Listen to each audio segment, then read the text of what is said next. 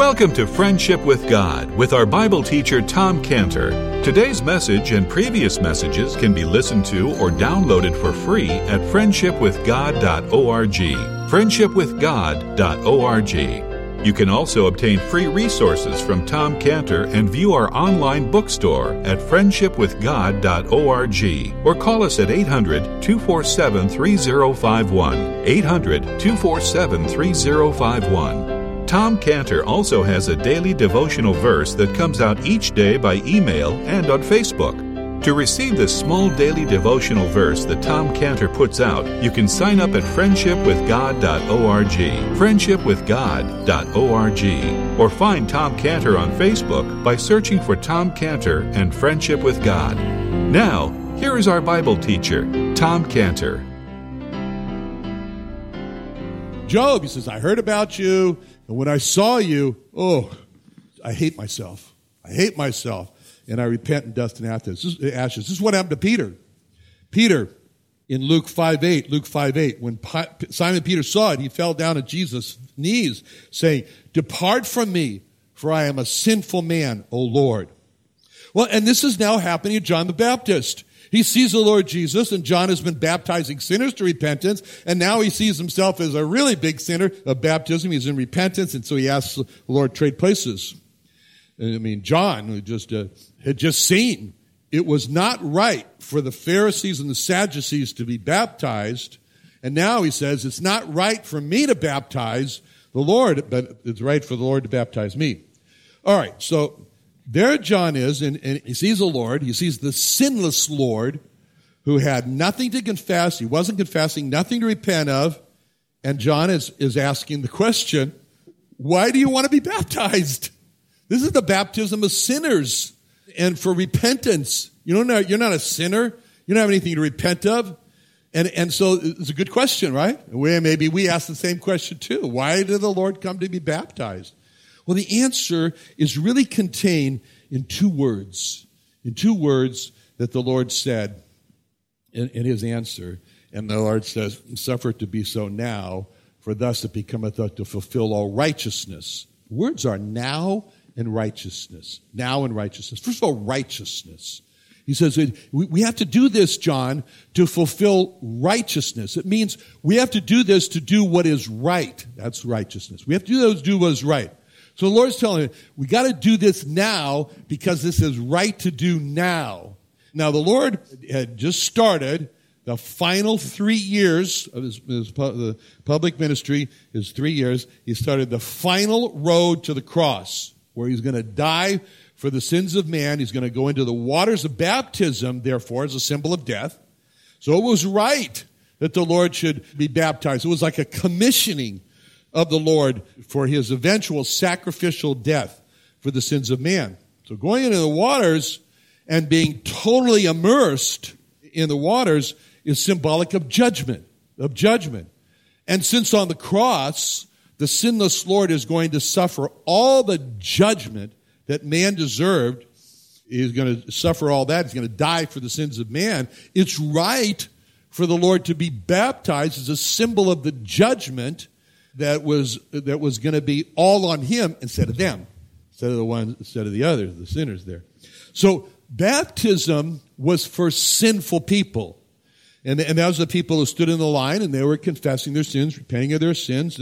And since the sinless Lord was going to take the sins that they were confessing and repenting of and the sins of the whole world on himself, it was right for the Lord Jesus to line up shoulder to shoulder with those people who are confessing their sins. Now, baptism is not only being immersed in the water as a symbol of judgment and death, but baptism is also a rising up out of the water, which is a symbol of salvation. It's a symbol of resurrection from the dead. Therefore, it was right for the Lord to go under the waters of baptism and to be lifted up out of the waters of baptism to show that he would be raised from the dead, and not only him, but all those who followed him. So, and that was a great encouragement. That's a great encouragement for us today, for those facing death. And we all are, we just don't know it. But what an encouragement. What an encouragement this is to see the Lord rising up out of the waters of baptism, out of the waters of judgment, out of the waters of death to life. So going under the waters, baptism is symbolic of judgment. Rising up out of the water, symbolic of really a change in the judgment, a reversal of the judgment. You know, when the Lord was baptized, he stood in man's place. When he rose up out of the waters, he showed that he changed the judgment for man from guilty to pardoned. Guilty to pardoned. So it was right for the Lord Jesus to be baptized, and that was how it was a fulfillment of all rightness of what should be done. So that's what he meant when he said this is a fulfillment of all righteousness. Now, and the other important word that explains what the Lord Jesus did is the word now. He didn't just say, just allow this to do, just do this. He didn't say, suffer it to be so now. Now. It's very important there. Because what the Lord was telling John was, look, allow my baptism to be done just now. Suffer it to be so now.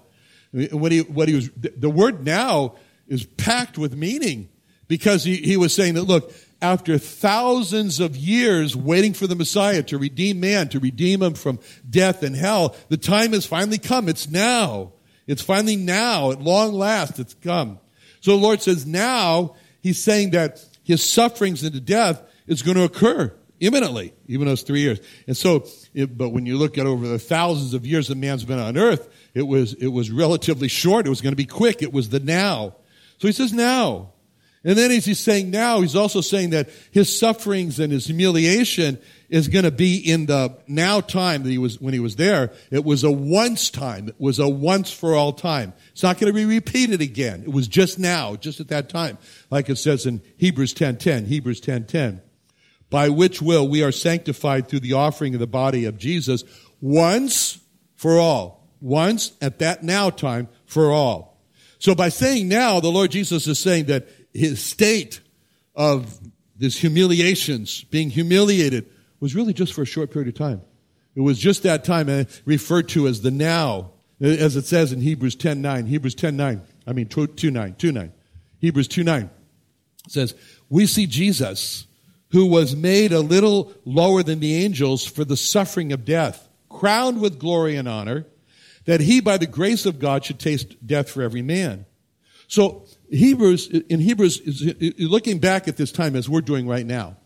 And we're looking at him. We see Jesus. He's made lower than the angels. He's made that way for the suffering of death. But it was now in the sense that you never see him like that again. You will never see him like that again. That now period has passed. And now he is seen as the Lord of Lords, the King of Kings, the Lord God omnipotent. This was a very important time here as his baptism because it was a time of his great commissioning for his death. I mean, people accomplish their greatest works in their lifetimes, but he accomplishes his greatest work in his death time when he died, when he destroyed death and the devil. Now, for John the Baptist, who's obviously a key player in all this, he's really involved in this, what an honor, what an encouragement for John just to hear the Lord use the word us. Us, verse 15. For thus it becometh us. You and me, John, the Lord is saying. It's John and the Lord to fulfill all righteousness. And John hears that and he understands. He says, wow, I've been called upon. This is my great opportunity to join with the Lord to do this which is right. And then it says in verse 15, it's no wonder. It says, then he suffered him. He agreed. So the Lord's baptized. He's baptized in verse 16. And it says, and Jesus, when he was baptized, went up straightway out of the water, and lo, the heavens were opened unto him.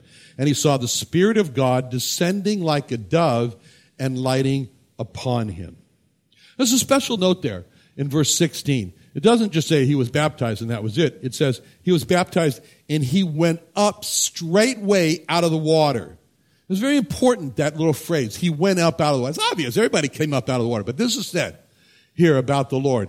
He came out of the water. Now, that statement, out of the water, triggers certain events which happened. You say, out of the water. Really, at creation, the earth came out of the water. You could say the earth was saved out of the water. During the flood, Noah and his family were saved, and they came out of the water, and they were saved. Egypt, when Moses was born, he was saved as he came out of the water. Psalms, it says, as David said, thou hast saved me out of the water. And then at the Red Sea, all the people of Israel, the nation of Israel, the people of Israel were saved out of the water. Out of the water. So this is how baptism is so important with this phrase, out of the water. And so the Lord has come out of the water, and his followers will come out of the water as a symbol of being saved out of death into eternal life. And as soon as he comes out of the water, it says in verse 16, lo, the heavens were opened unto him. Now, the heavens were opened unto him. Now, that was a message that as soon as he comes, as he dies, and as soon as he's coming out in resurrection out of the waters of baptism, the 3 days later he's going to rise from the dead, symbolized by him coming out of the waters of baptism. And then he's going to be received back into heaven. And so that's symbolized here by the heavens opened up to him after the waters of baptism. And then it says in verse 16, he saw the Spirit of God descending like a dove and lighting on him. So the heavens are open, and the Spirit of God, like a dove, descends on him. Now, that's interesting. It's interesting that of all the animals that God could have chose to represent the Spirit of God, it's the dove. It's the dove. I mean, the dove is a very gentle animal. Easily goes away, scares easily. And the Spirit of God is gentle. The Spirit of God speaks to us in a gentle manner, like the dove. For example, it says in 1 Kings 19:11, when God was going to speak to Elijah, 1 Kings 19:11, he said, go forth and stand upon the mount before the Lord. And behold, the Lord passed by, and a great and strong wind rent the mountains and brake in pieces the rocks before the Lord. But the Lord was not in the wind. And after the wind, an earthquake. But the Lord was not in the earthquake. And after the earthquake, a fire. But the Lord was not in the fire. And after the fire, a still small voice. The prophet Elijah hears the Spirit of God as gentle as a dove, speaking in a still small voice. This happened the same to the prophet Isaiah. Prophet Isaiah heard the Spirit of God speaking from behind him, like a gentle dove. He says in Isaiah 30, verse 21, Isaiah 30, 21, thine eyes shall hear a word behind thee, saying, this is the way, walk ye in it, when you turn to the right hand or when you turn to the left. That's what the Spirit of God does for us. He guides us gently through life with a still small voice behind us like a dove. And he says, no, you're going the wrong way. Turn. Go this way. Don't do that. And the Spirit of God, therefore, here is seen as like a dove descending.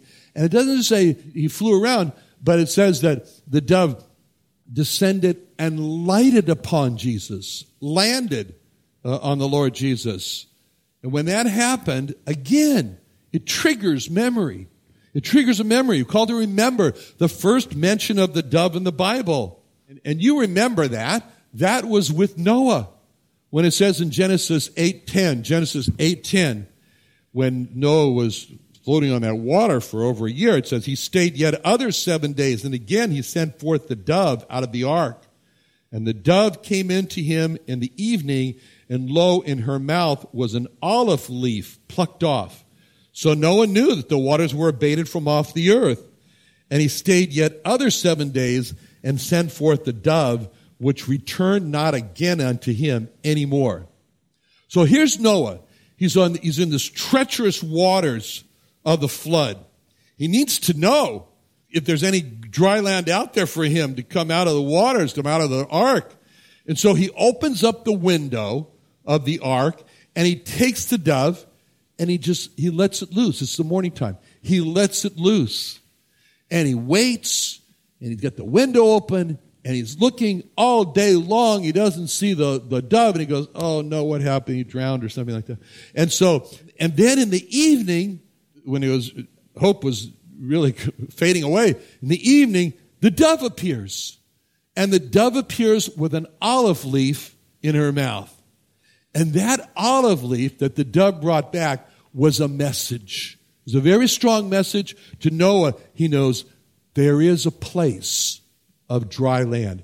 There is a place for me to be saved from these waters. There is a place where I can land safely and live and not die in these waters.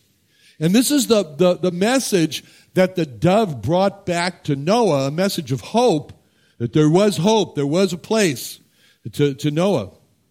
And you know, in the same way, we're like Noah. We were like Noah on the waters of life, desperate, fearing we're going to be drowned in our sins, wondering, is there any hope for me? Is there any way out of this? Is there any hope for me? And just like the dove brought the message that there is hope with the olive leaf that she brought back to Noah, the Spirit of God brings us the message, yes, there is hope. There is hope for you. You can be saved. You can have your sins forgiven.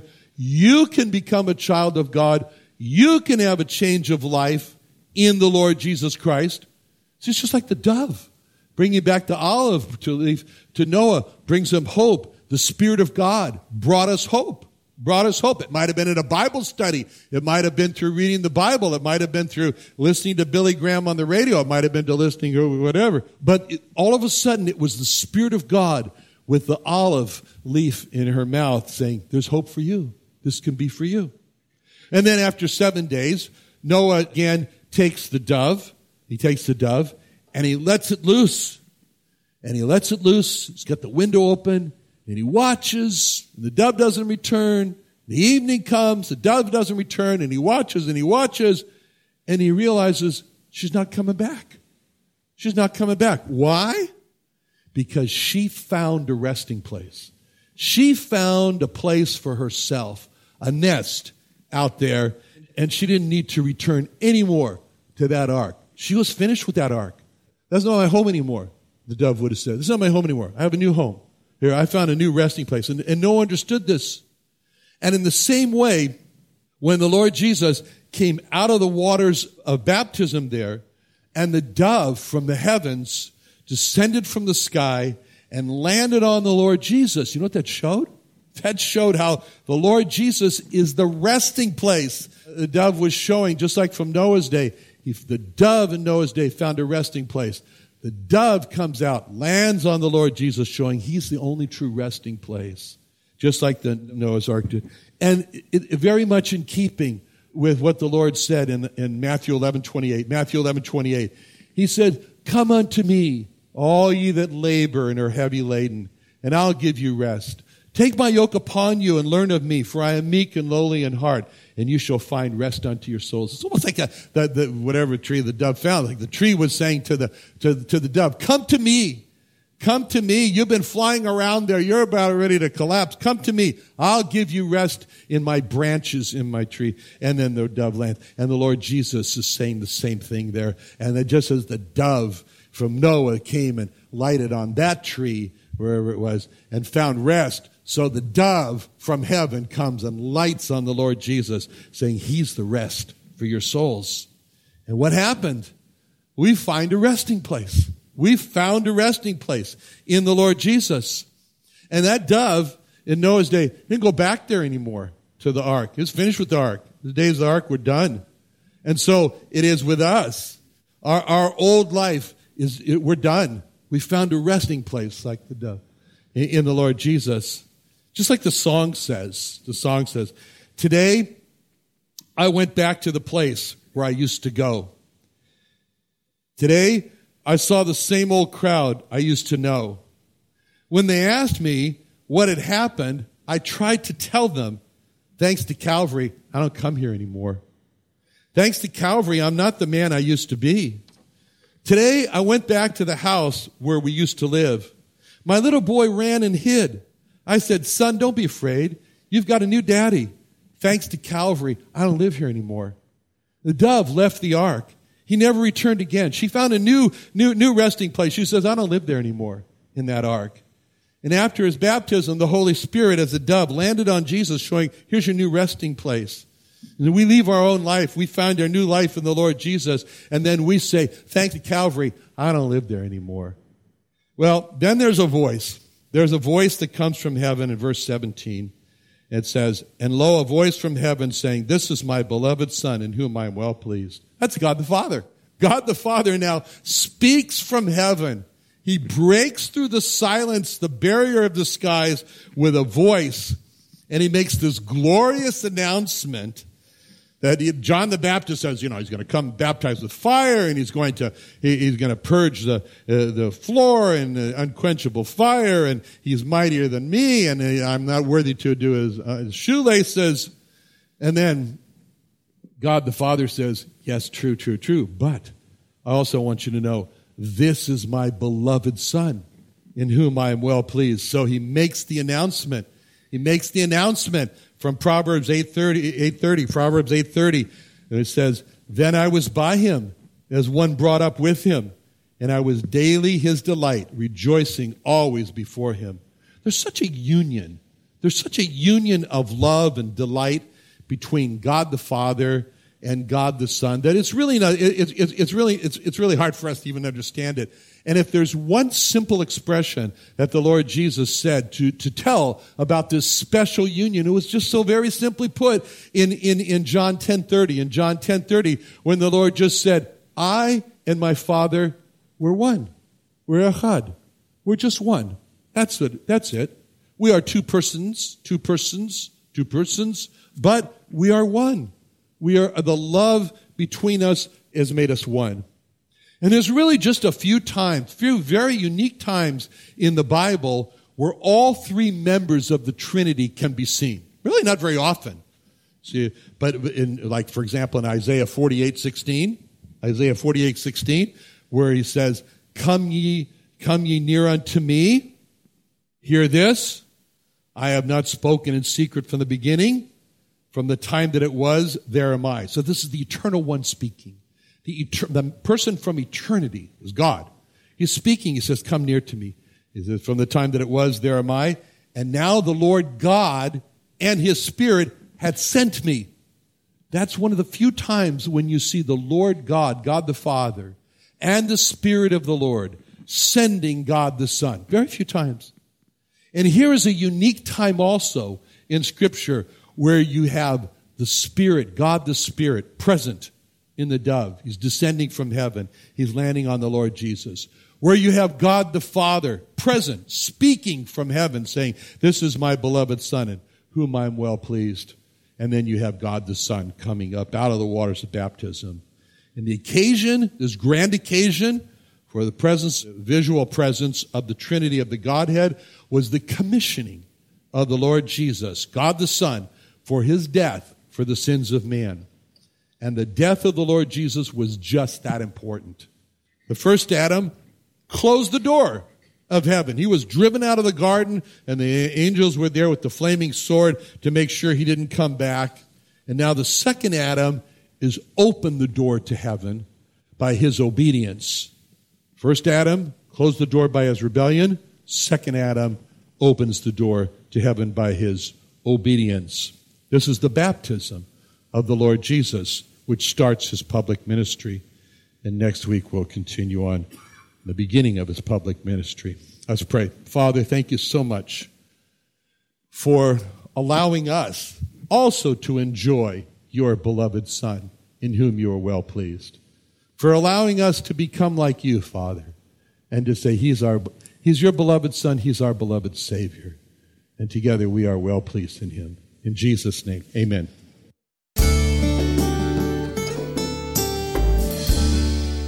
Another wonderful day studying the Bible with our Bible teacher Tom Cantor here on Friendship with God. Don't forget that today's message and previous messages can be listened to and downloaded for free at friendshipwithgod.org. friendshipwithgod.org. You can also go online to find free resources from Tom Cantor and our online bookstore at friendshipwithgod.org. You can also find Tom Cantor on Facebook, and you can also go to friendshipwithgod.org and sign up for his daily devotional. Tom Cantor is also the founder of Israel Restoration Ministries. You can visit that website at israelrestorationministries.org. You can write to Tom Cantor at P.O. Box 711330, P.O. Box 711330, Santee, California. Santee, California 92071. Or email Tom Cantor at tomcantor@friendshipwithgod.org. Tom Cantor at friendshipwithgod.org. Or for more information about Tom Cantor and Friendship with God and Israel Restoration Ministries, call us at 800-247-3051. What are you doing Sunday nights? Join Friendship with God radio Bible teacher Tom Cantor of the Friendship with God Fellowship Church every Sunday night at 5:30 p.m. at the Creation and Earth History Museum in Santee, California. Watch and listen live around the world to Tom Cantor Sunday evening on YouTube.com by searching for the Friendship with God Fellowship or by going to our homepage at friendshipwithgod.org.